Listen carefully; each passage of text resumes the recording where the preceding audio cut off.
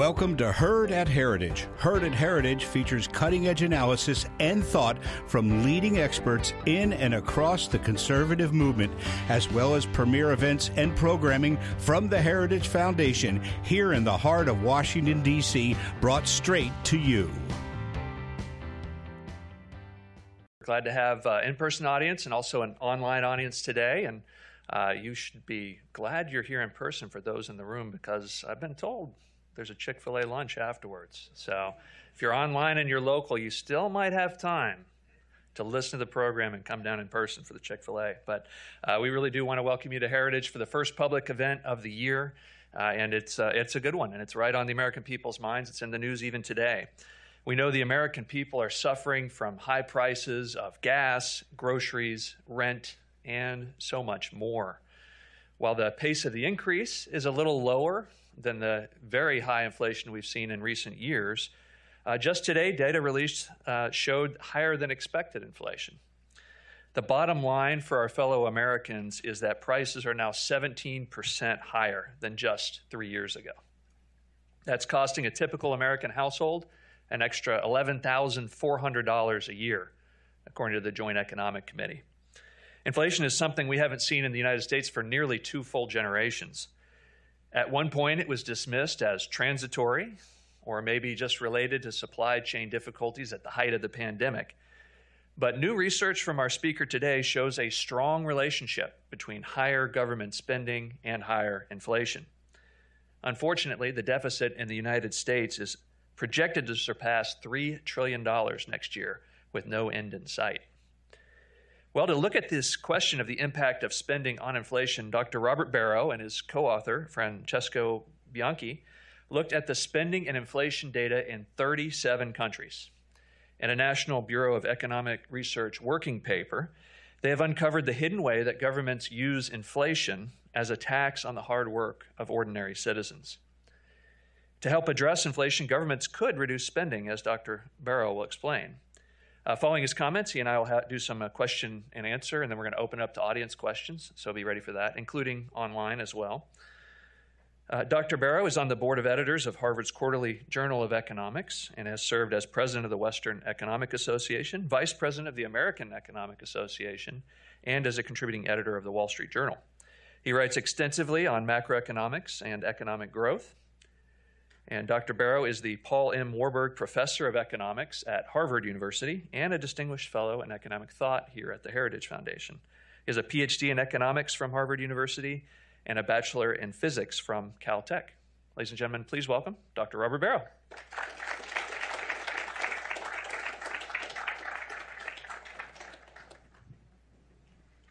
Thank you.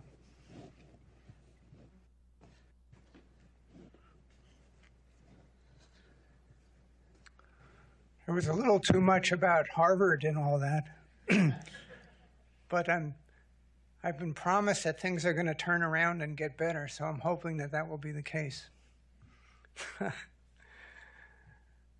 So I think it's still the case that the number one macroeconomic issue that we're concerned about is inflation, and that's what I want to talk about, and I particularly want to look at the connection of inflation in the U.S. and elsewhere to the surge in expenditure that occurred in the U.S., but also in many other countries. And I think there's a close connection of that to the COVID crisis, which led to a lot of increased transfer payments, and that was the main form of the fiscal deficits that occurred. So this particular study applies to pretty much all of the OECD countries, 37 countries. It's actually all of the OECD except Turkey, which I won't talk about unless somebody insists that I talk about it. So it's a study particularly in the period 2020 to 2022, which features the surge both in inflation and in fiscal outlay in most of the countries being considered. So I'm very excited about this research. It's very much ongoing work, and I'll try to say some things about what's currently going on and what we're planning to do further. The framework that we're using to look at the relation between the fiscal situation and inflation is within the heading of a theoretical field called the fiscal theory of the price level, which is a field that's been around for about 30 years now. But frankly, most mainstream macroeconomists didn't pay too much attention to this field until relatively recently. And this fiscal theory fits particularly with the COVID emergency and the resulting fiscal deficits and the linkage between that and inflation. And that's what we're trying to examine, partly conceptually and partly in terms of the empirical evidence. So the centerpiece is that in response to the COVID emergency in most countries, there was a large increase in expenditure by particularly central governments. And this was mainly deficit financed. It wasn't to a very large extent accompanied by increases in taxes. And most of the expenditure was in the form of transfer payments to individuals. So the question is, how do you pay for that outlay? And classical public finance would say that the way you pay for a big surge in fiscal deficits is you have to make up for it sometime in the future by having fiscal surpluses. And the other way to say that is that at some point you're going to have to either raise taxes or cut expenditure of some other type, maybe cutting expenditure in the future or raising revenue. That would be the standard method from an intertemporal perspective to pay for a large fiscal deficit. The timing in which you would do this, as to when will you raise taxes, when will you cut spending, is less clear-cut, and it's really a lot of flexibility on exactly when you would pay for it. But the classical public finance would say you can't get away with never paying for it. You have choices about exactly when, but never is not supposed to be an answer. But there is an alternate possibility, which I think is important in times of emergencies, which most typically would be wartime, but the COVID crisis is analogous to a wartime emergency. So what this alternative possibility is, you have a big public debt outstanding. In the US, it's over 100% of the GDP, for example. You can effectively arrange for a partial default on the debt. You could say, I'm only kidding, I wasn't going to pay back all of this, so maybe 10% of the debt is no longer there. That would be like a partial default. So if you have an extreme inflation over a short period, that's equivalent to a partial default on the debt when the debt is denominated in nominal units like US dollars.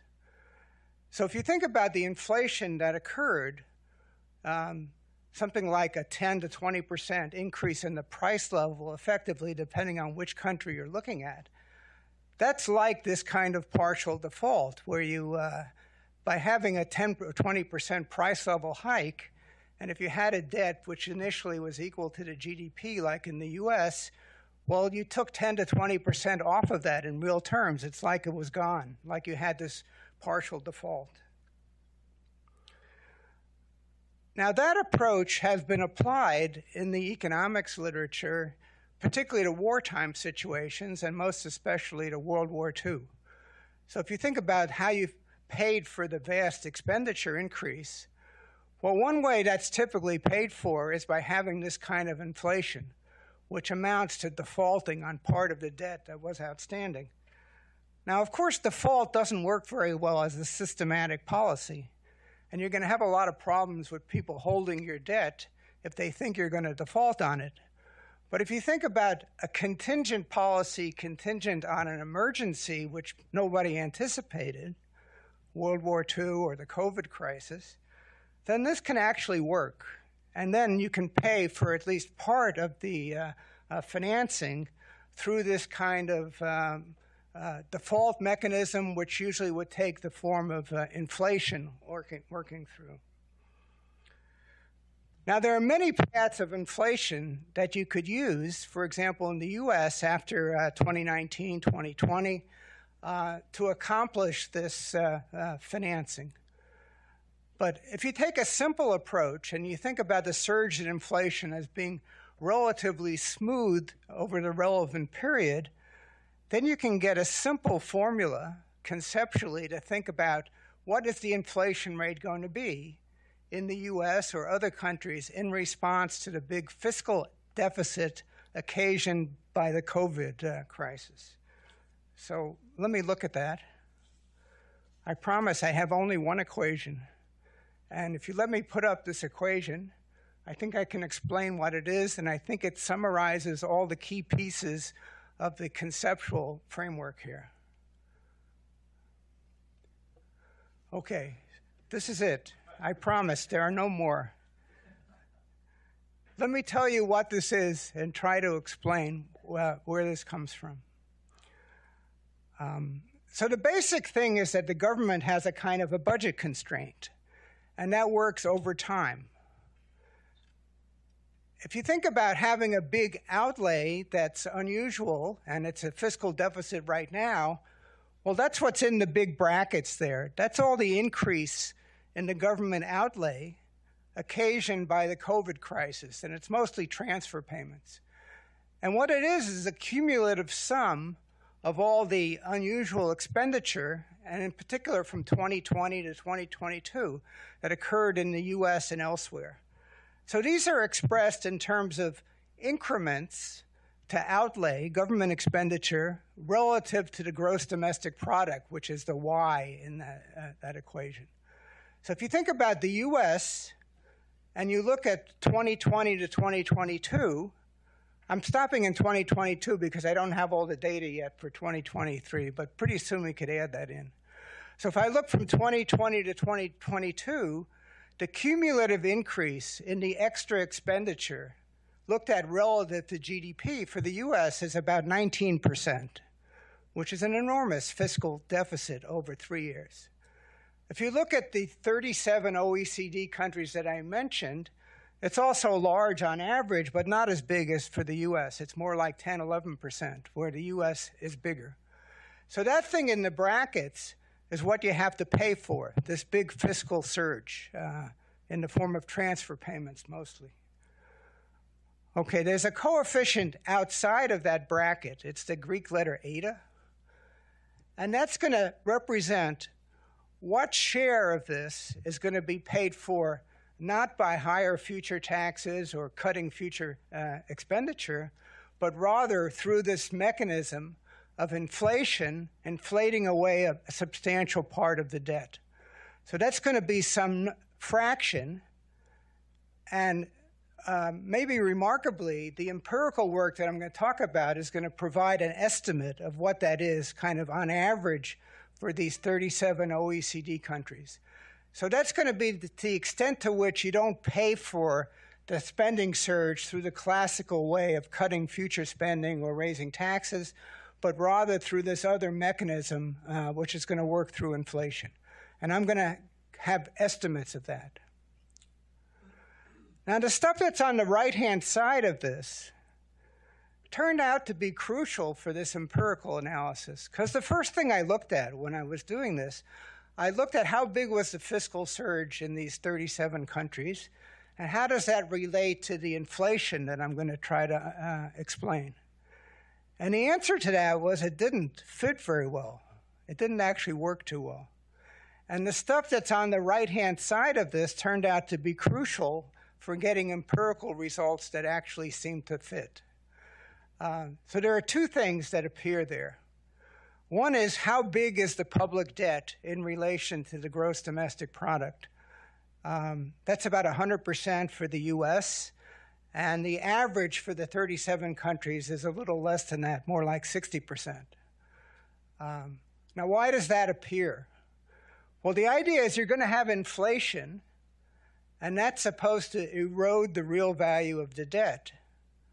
But if you think about, suppose you have a lot of debt outstanding, then in order to get a lot of effective revenue, you don't have to have too much inflation.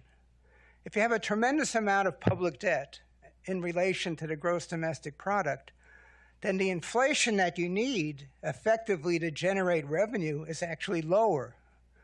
If you don't have very much debt, you can't get a lot of revenue by inflation.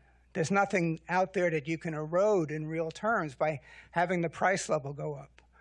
So the debt GDP ratio appears in this equation, but it's going to enter negatively. It's going to say if you have more public debt outstanding, the inflation rate is going to be predicted to be lower in order to think about how much revenue you're getting.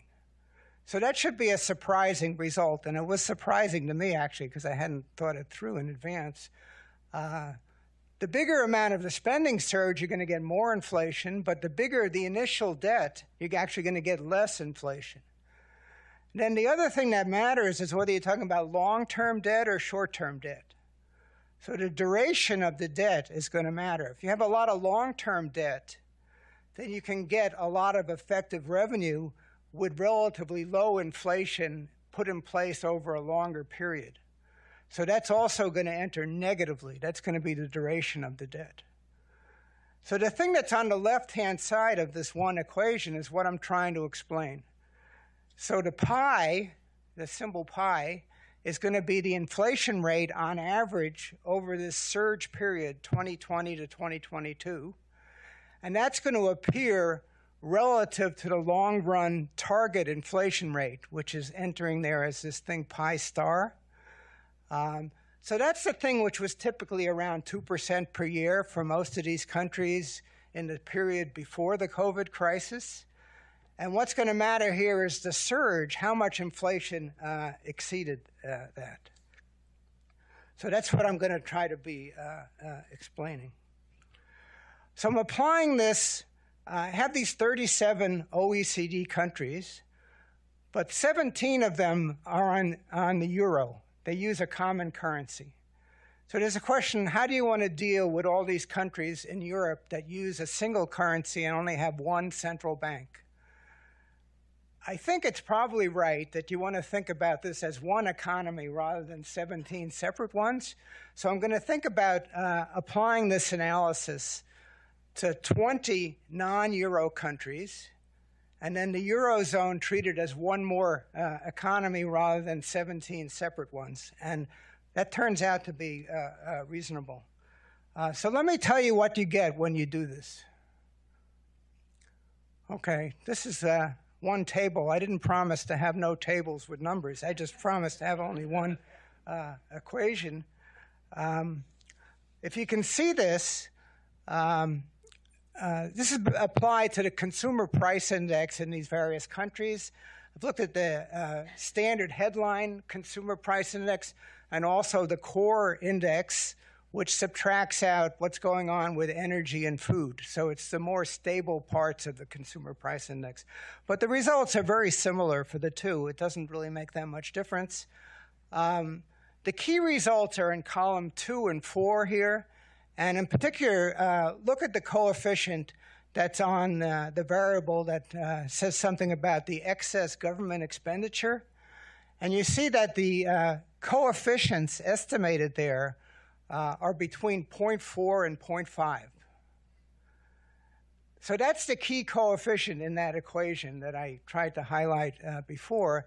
It says that about 40 to 50% of the revenue that you need to pay for the big fiscal surge is accomplished by having this big surge in inflation, which is amounting to a partial default on the public debt.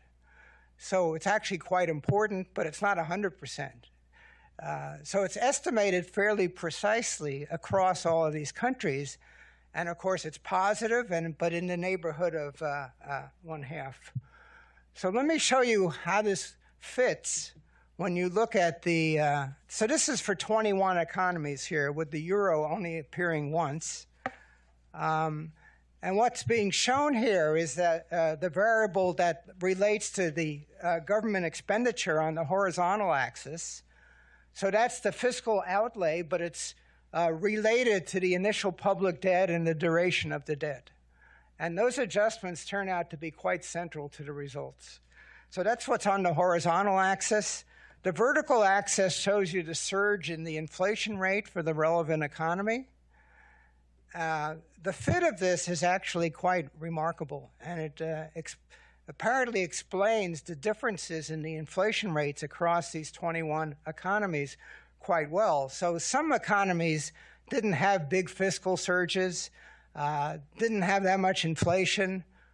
Norway, for example, is the champion in this regard. Some economies have much more inflation than the average. Many of them are in Eastern Europe. If you look at the United States, it's roughly in the middle of this diagram, a little higher than average. So the U.S. is not at all an outlier in this. It's a little bit above average in terms of the fiscal surge and also in terms of the inflation, but it's not dramatically different than the typical OECD country in this period. And that's also true for the Eurozone, which is one of the points in this diagram. So this is for the headline consumer price inflation results. But you get a similar diagram if you look at the core CPI inflation, which is often emphasized in the reports, such as the one that came out yesterday from the Bureau of Labor Statistics for the U.S. But the results are actually pretty similar, whether you filter out the energy and food or don't do that. So just quickly, I know I'm taking too much time. I looked at this question, do you want to treat the 17 Eurozone countries as individual entities from an economic perspective or as one economy? And you can test for that. And the results suggest pretty strongly that it's best to treat, for the purpose of thinking about inflation, as this being one economy in terms of how, in particular, they respond to the fiscal surge. I should say the inflation rates in the 17 Eurozone countries are not at all the same. It's not like they're all the same. And if you look at the numbers, they look quite different. But in terms of how they respond to the fiscal stimulus, it seems like you can treat them as one economy rather than many. And we could get into that question more. Two things I'm looking at currently which supplement these results. You can add another 9 countries, I find, in terms of the data that you need to do this analysis. So these would be not OECD countries, but other major economies. That's about the extent to which you can make the sample larger. I'm currently thinking about applying this analysis to the U.S. states. So thinking about the U.S. states and their fiscal surges and inflation as separate things. And you want to think about the U.S. states as being analogous to the Eurozone countries or something else, and that's something I'm looking at currently. I don't know where I am on time. Okay, let me just make one quick observation. We can have some further discussion about this, but I want to say something. What are the policy implications about all this? First, I think it's very clearly supported from these kinds of results that the inflation in the U.S. and these other major economies did reflect very strongly the fiscal surge, which was generated in particular as a response to the COVID crisis. I think it succeeds in demonstrating clearly that there was this strong linkage between the fiscal outlay and the resulting inflation.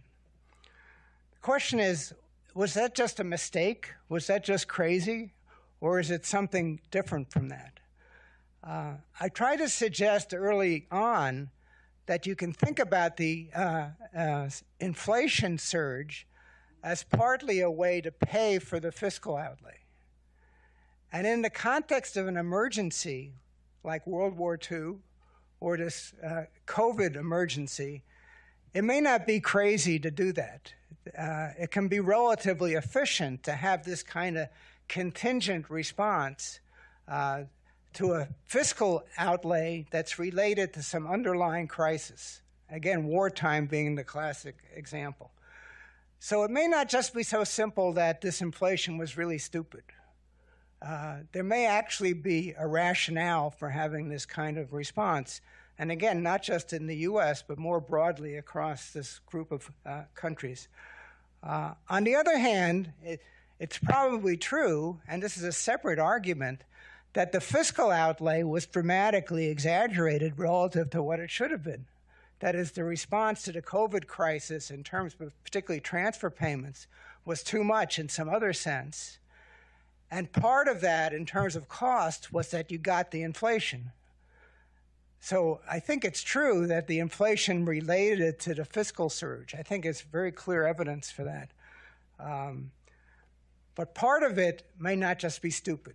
And I wanted to leave you with that analysis, even though it's always very comfortable to say, oh, the government is being ridiculous and the Federal Reserve is being ridiculous and all that. But that may not be exactly the right way to look at this. Okay.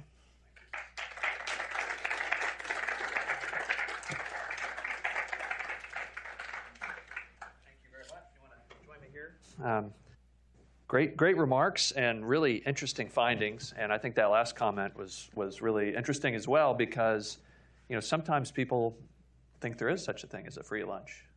But Milton Friedman taught us there isn't, right? So there's a cost to these things. You can't just have deficit spending. There'd be no cost. Cost might be worth it, might not be worth it, but there is a cost. So that makes perfect sense. So I've got a few questions. Audience, you all should be thinking about your questions as well. And I know we have online questions, and Richard will help us with those. So Dr. Barrow, first question. Can you explain kind of for a lay member of the audience here, the difference between kind of fiscal and monetary policies, how they interact, and how more fiscal spending could actually make monetary policy less independent? Right, so fiscal policy, as I think about it here, is about the government's expenditures and revenues in the form of particularly taxes. And then if there's an imbalance there, you're talking about fiscal deficits, or in other circumstances, fiscal surpluses. Mm-hmm. So the fiscal policy is all about the determination of those things. So monetary policy is more about how interest rates in particular are determined, particularly by the central bank, and how that determination relates to things like inflation, and to what extent can the central bank control inflation. So in thinking about this problem, about the reaction to this emergency situation, implicitly I was thinking about the fiscal and monetary authority as cooperating.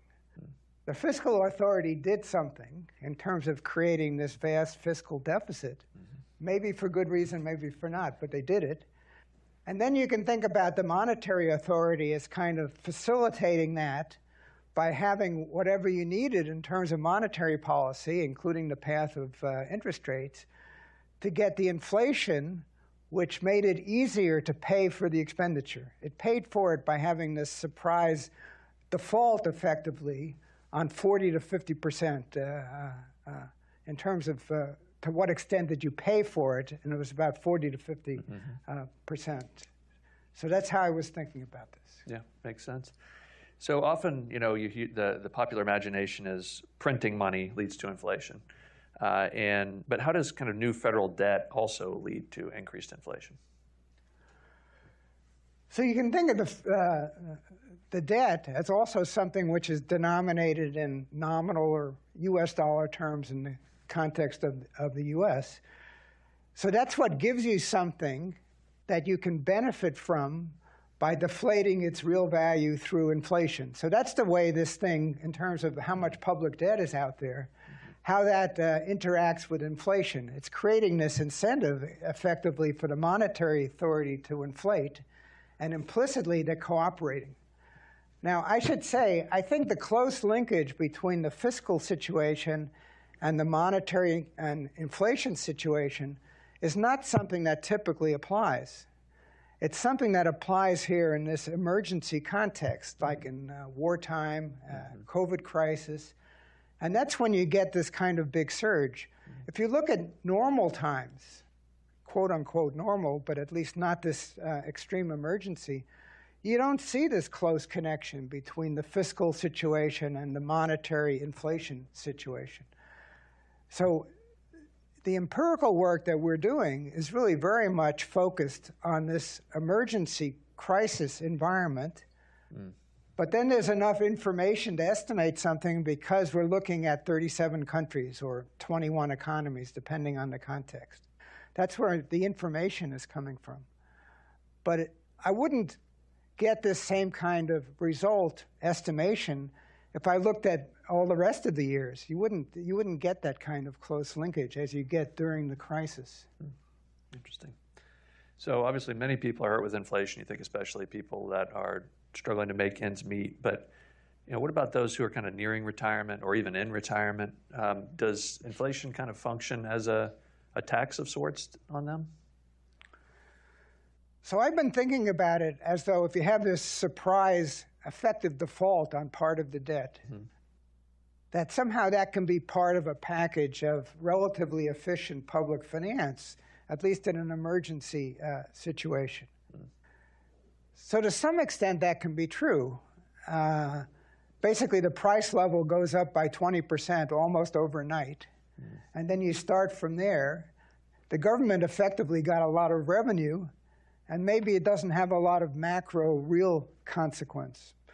But then if you want to think about what are the costs of doing that, what are the costs of inflation, well, there are a lot of costs, and of course economists have spent a lot of time over the last couple of centuries trying to think about what are the costs of inflation. Now, one of it is that it's very uneven in terms of its effect. There's a lot of uncertainty in terms of how this affects the real income of different people.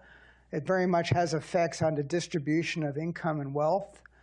That might be the biggest cost. I mean, a lot of people say that poor people particularly are adversely affected by inflation. I wish I knew more evidence to believe that that was exactly the case. If you look at the COVID crisis, poorer people were also the beneficiaries of a lot of the transfer payments, which are intimately connected, I think, to the inflation. So I don't think it's that clear-cut that it was particularly the poorest people who were most impacted. There are certainly examples of that, but if you look at it on average in terms of what the systematic effect is, I don't think that's so straightforward. Now, I did make this comment once at a conference where Governor Youngkin happened to be in the audience, and he was outraged at this remark because he strongly believes that inflation is the worst tax and particularly affects poorer people, and that was true with the inflation that we saw recently. So I don't know, maybe he's right and I'm wrong, but I'm not sure about the evidence for this. Yeah, well, it might depend, right, like as you said, in that how the government spent the money, who they were giving that money to in the first place could net out, right? But well, in this case, yeah, in this case, it's central to the results because the transfer payments, which are very large, accumulating to like this 19% of GDP extra spending in this period, that's central to the story clearly. And then if you want to talk about the distributive effect of this whole episode, you need to include the transfer payments along with the inflation response. Yeah, and you were pointing out that this is a kind of emergency situation, wartime, or COVID, and that's the first time we saw these consistent multi-trillion-dollar deficits. But it's almost like it's becoming the new normal in a way. How would you expect that to work itself out in terms of if you have $3 trillion deficits year after year after year? It's kind of, in a way, not an emergency anymore because it's the new normal. But how would you expect that to maybe work out in the results? If that were the situation, you would be getting the inflation from printing a lot of nominal debt, which would be, as you suggested, like printing a lot of money. But you would not get the benefit that you got during the emergency from the big surprise, which was sort of wiping out part of the public debt in real terms. If you have inflation that becomes anticipated, which was not the case with the crisis, from the point of view of before the crisis, the inflation that occurred was mostly unanticipated. And that's why it works as a revenue device.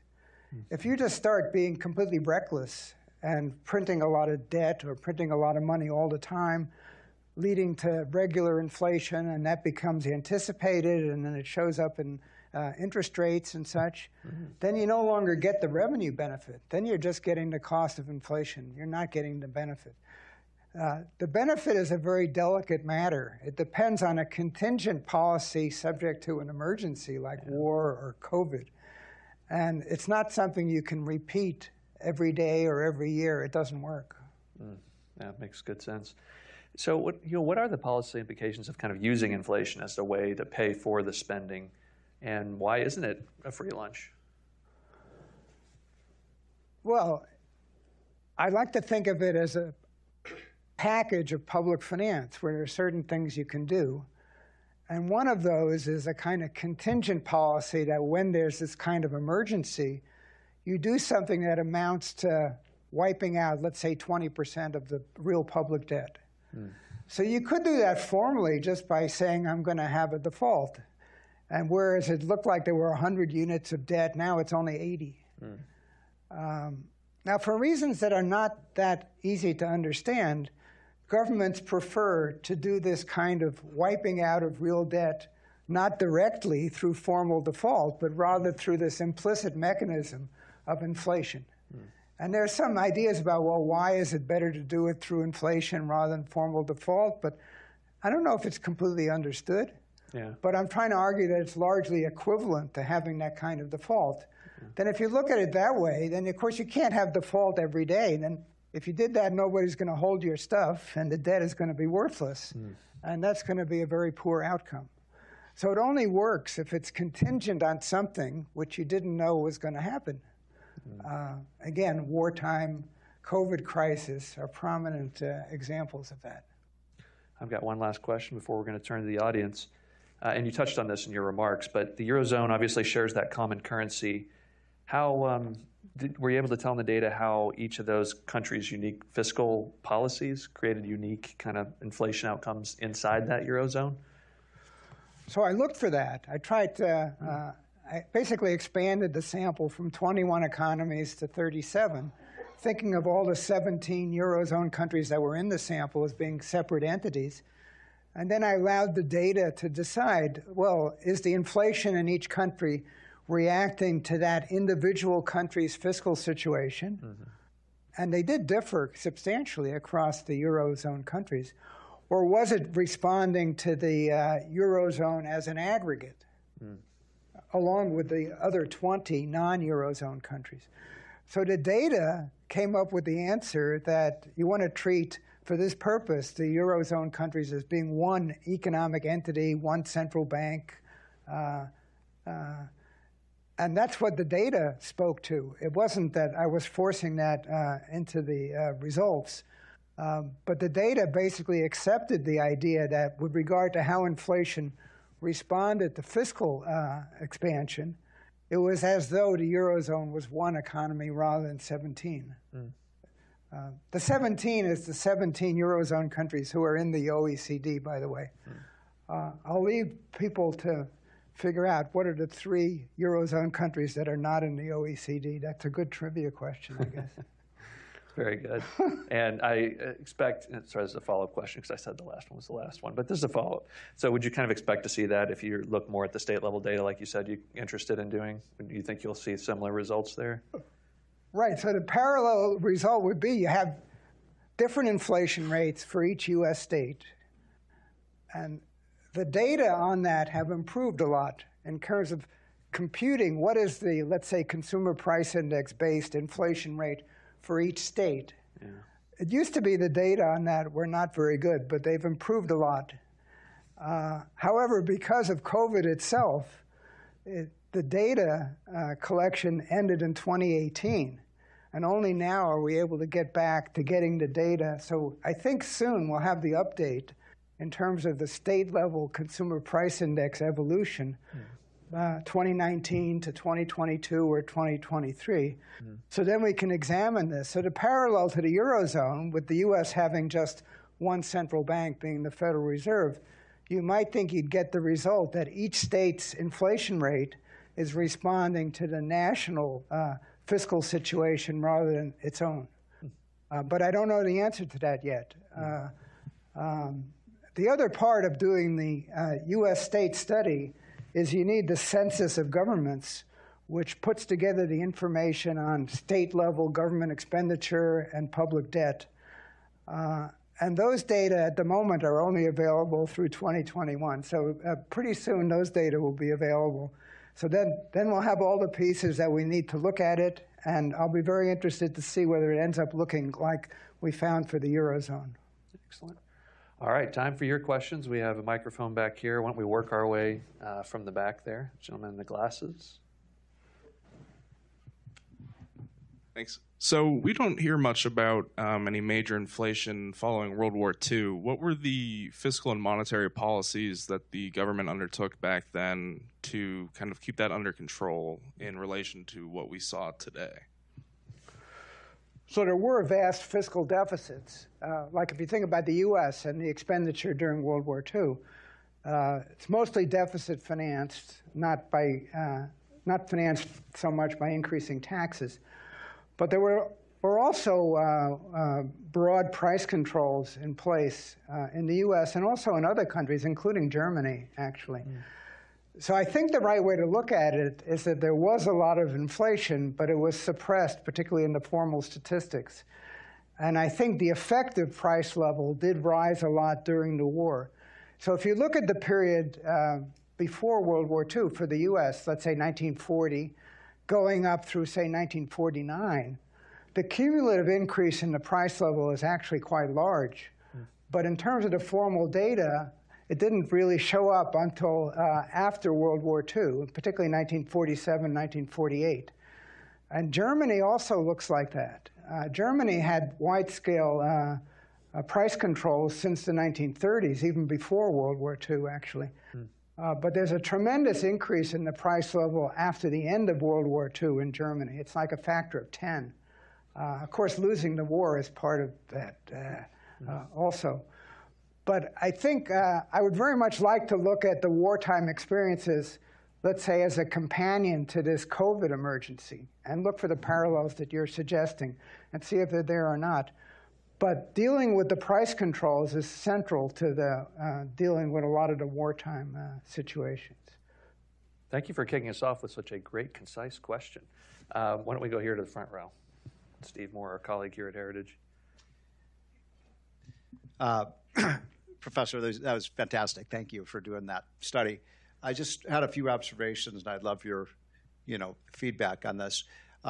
First of all, on the issue of debt and inflation, I think it's important to pinpoint not the debt, but the spending. So if you look at like the 1980s, when Reagan was president, we ran pretty big fiscal deficits, not World War II sized deficits, but pretty big deficits, and yet the inflation rate came down. And that's because we vastly expanded the supply side of the economy with tax cuts and deregulation. So one of my focus has always been focus on the spending. That's the problem. And that's why, in my opinion, you saw the big bump up in inflation with what Biden did was massively increased spending, and it was all demand driven, and there was nothing on supply. And in fact, one of the things we had proposed at Heritage, which I think might have caused the inflation rate to be lower, was, and one of the big mistakes was, we should have, rather than pass out all these government programs, we should have suspended the payroll tax, which would actually have increased the output of the economy and increased the supply. Second point is this issue of duration, and I'd like you to explain that more, because this is really important to the whole whether you can get away with kind of inflating your debt.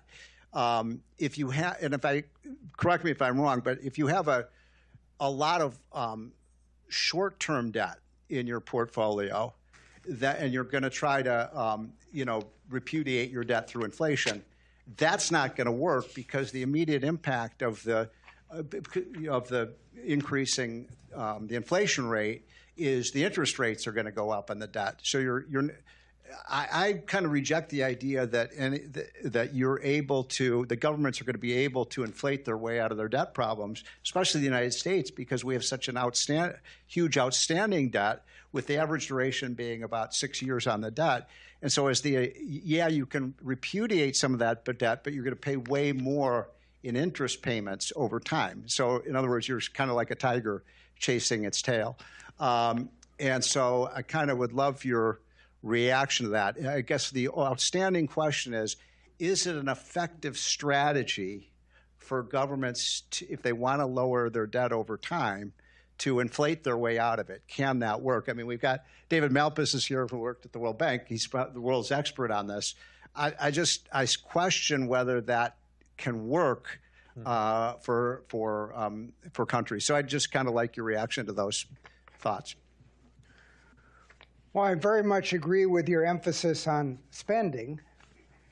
And I would also emphasize here that fiscal deficit spending is central. It does interact with the public debt as to how much is out there.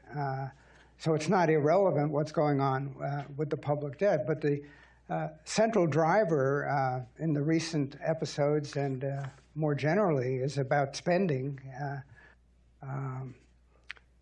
In the recent period in the U.S., Trump and Biden contributed roughly equally, actually, in terms of the extra fiscal spending. I think you can argue that it was more reasonable to have the large fiscal outlay in the form of transfers in 2020, when the crisis was at its peak, rather than 2021, 2022. So you can argue, I think, that the Trump deficits were sort of more reasoned. But it's roughly equal in terms of the extra spending. I think it's true in general that if you look outside this COVID situation, 2020, 2022 in particular, the association between spending, fiscal deficits, and inflation is actually very weak. And you really can't explain the course of inflation broadly over time in the U.S., particularly, from that perspective. So again, I'm looking at this in this emergency situation. That's where this fiscal theory that I mentioned before particularly applies. And it seems to work surprisingly well, but it doesn't explain everything. And it's particular to this situation. In terms of the duration of the debt, so the U.S. number recently is consistent with what you said, is about 5.5 years currently, and the debt is about 100% of GDP. So if you think about a duration of the debt, 5 to 6 years, and it's spread out over some interval, those are nominal obligations that the government has 1 year from now, 2 years from now, all the way out, let's say out to 10 years with an average of 5 to 6 years. Now, those are captive. Those are U.S. dollar obligations. So if the government does something to affect the course of the price level between now and this 10 years, it's going to affect the real value of that. And that doesn't get offset by the fact that we figured out that the government is doing this and we're expecting it and interest rates are going to adjust. All this stuff, which is 100% of GDP for the U.S., well, almost all of it is U.S. dollar denominated, not indexed. It's captive, and the government can wipe it out, can effectively default on what amounts to 100% of GDP, and it can do that through inflation if you had no restraint on it. So I think there's a lot out there that can generate effective revenue. Now, if the duration is shorter, U.S. about 5 to 6 years, for some reason the UK has very long duration public debt, more like 14 years. And then it's spread out over all the countries in the sample. There's a lot of difference across the countries in terms of what the duration is. And by the way, we've estimated the duration, not the literal maturity, which is what's usually reported. The duration includes also all the coupon payments as well as the principal paid at maturity. So there's a lot of difference across the countries.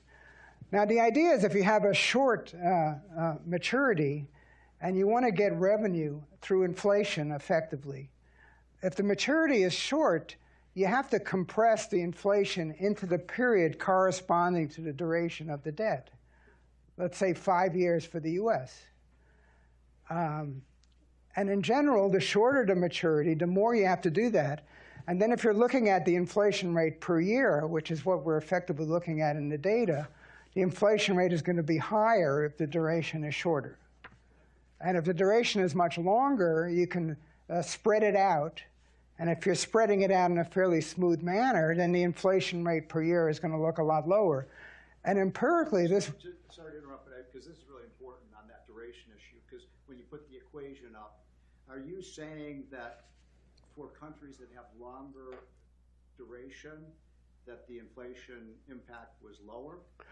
The inflation rate measured per year over the period between 2020 and 2022 is predicted to be lower if it's long duration, and empirically that works. So what I'm surprised about is how well this works. The two things. One is that the more public debt you start with relative to your GDP, the lower the inflation rate. And also, the longer the duration of the debt, the lower the inflation rate. And we've teased that out separately in terms of the empirical evidence, and that actually seems to work. And it wasn't obvious to me ex ante that that was going to work.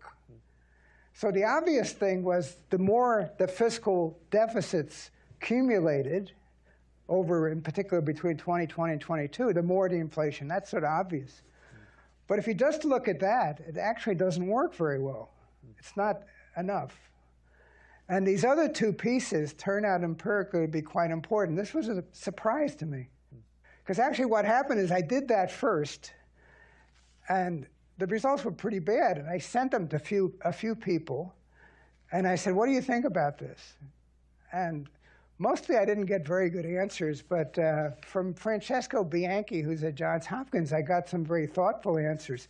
So I asked him whether he wanted to be a co-author on this, so he's now a co-author. And then we thought about this more, and what does the fiscal theory really predict? And then we got these other effects, which clearly come out of the theory about how much public debt there is. So if you think about the public debt, and you just thought about it casually, suppose you have countries that have a lot of debt, and some that have little debt. And there is a big range in terms of these OECD countries. I think your casual prediction would have been that the places with more debt will have more inflation. That would have been my first thought, but it's very much the opposite to that in terms of what is true. And that's very important for getting these empirical results. It turns out unexpectedly to be the case. All right, thanks for that question. We'll go over here, and then we'll make our way across the room. So the front row here. Parker Shepard, also at Heritage. Hey. So, Derek, you started off the presentation by noting that the price level has gone up 17%. And your presentation today has shown how that was a way of financing the spending during the COVID pandemic. My question is this reversible? If Congress were to run a budget surplus in the future, would that then reverse the price level back down to its pre-pandemic trend? So this whole apparatus works, again, only in the context of these sort of unexpected crises. And I don't have that many examples, but wars and natural disasters and the COVID is like that. So for it to work in reverse for surpluses within this framework, you would have to come up with a surplus that corresponded to some unexpected crisis like that. And then contingent on that, you would do what you said. But I don't have a good example of that. So I don't think if we have big surpluses, which I don't know that that will happen either, but I don't think that, I wouldn't predict that that would predict massive deflation. I wouldn't expect that, actually. I guess there's a few examples of states. Of course, a lot of them get surpluses because of federal money coming in. But that'd be an interesting thing to look at. So Norway is a bit like that. Okay, Norway had the lowest inflation in this sample, and of course they also have this big resource in terms of oil and natural gas, and they did pretty well with that, particularly over this period. And they didn't have fiscal deficits. And the inflation rate surge was negative, that is relative to what their previous history was. So maybe that looks a little bit like the example you wanted. Sorry, can I get a follow-up question? Yeah, sure. Because is it the size that matters? So like this is we noticed a very quick increase in expenditures. So that when you talked about the inability of the fiscal theory to explain the way outside the pandemic inflation rates. That it's only easy to see when it's this very large increase in expenditure. So is it just that you don't have the evidence for the possibility of Congress running a persistent deficit for a long period of time, as it did after World War II, so that you're just not sure what to say? Because I think that the fiscal theory is that the price level adjusts so that the real value of the government's future budget surplus matches the price level. So it should be that you could either do it through a surprise budget surplus, as you suggested, or a long-term series of smaller budget surpluses. Does that jive, or am I off base? Well, I think that's analogous to thinking about the path of inflation. And I was kind of assuming that these responses were smoothed out. But the underlying impetus for all this was about this deficit situation, or you want to think about also surplus situations. Now, there's one other point I wanted to make here, which ties back to Steve's question about the duration. So go back again to the U.S. duration, 5.5 years. If you take this model really literally, which I'm a little uneasy about, what it says for the U.S. is you should have this surge in inflation, but it should work itself out over a period corresponding to the duration of the debt, 5 to 6 years. You go back to this business about inflation being transitory. Well, in this framework, there is a transitory aspect to all this, but it's not really short-term transitory. It's something that corresponds to the duration of the debt. And if you turn that into a forecast for the U.S., what's inflation going to be going forward? Well, it says that the inflation should have worked itself out in the surge sense over the period corresponding to 5 to 6 years. Now, of course, we've already had 4+ years. So this analysis implies, in terms of forecast, if you apply it to the U.S., that the inflation rate should come back down to quote-unquote normal, which I'm thinking about like 2% inflation if I think about the inflation target as not having really moved permanently. Then the prediction is that within another year and a half, the U.S. inflation rate should be down to that 2% range. That's what this predicts in terms of what the fiscal response should be.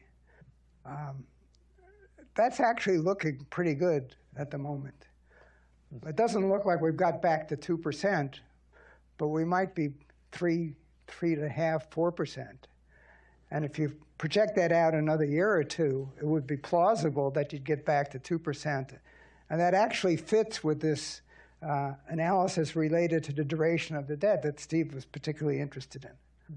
Now, of course, it doesn't just work for the U.S. I mean, it says that it's going to be different depending on the duration of the debt, which varies across these countries. But I would be very nervous to stake too much on these forecasts. I'd be amazed if that actually completely works out. But that's what if you took the model literally, that's what it would predict. All right, we're running close to time here, so I want to get these 3 questions in.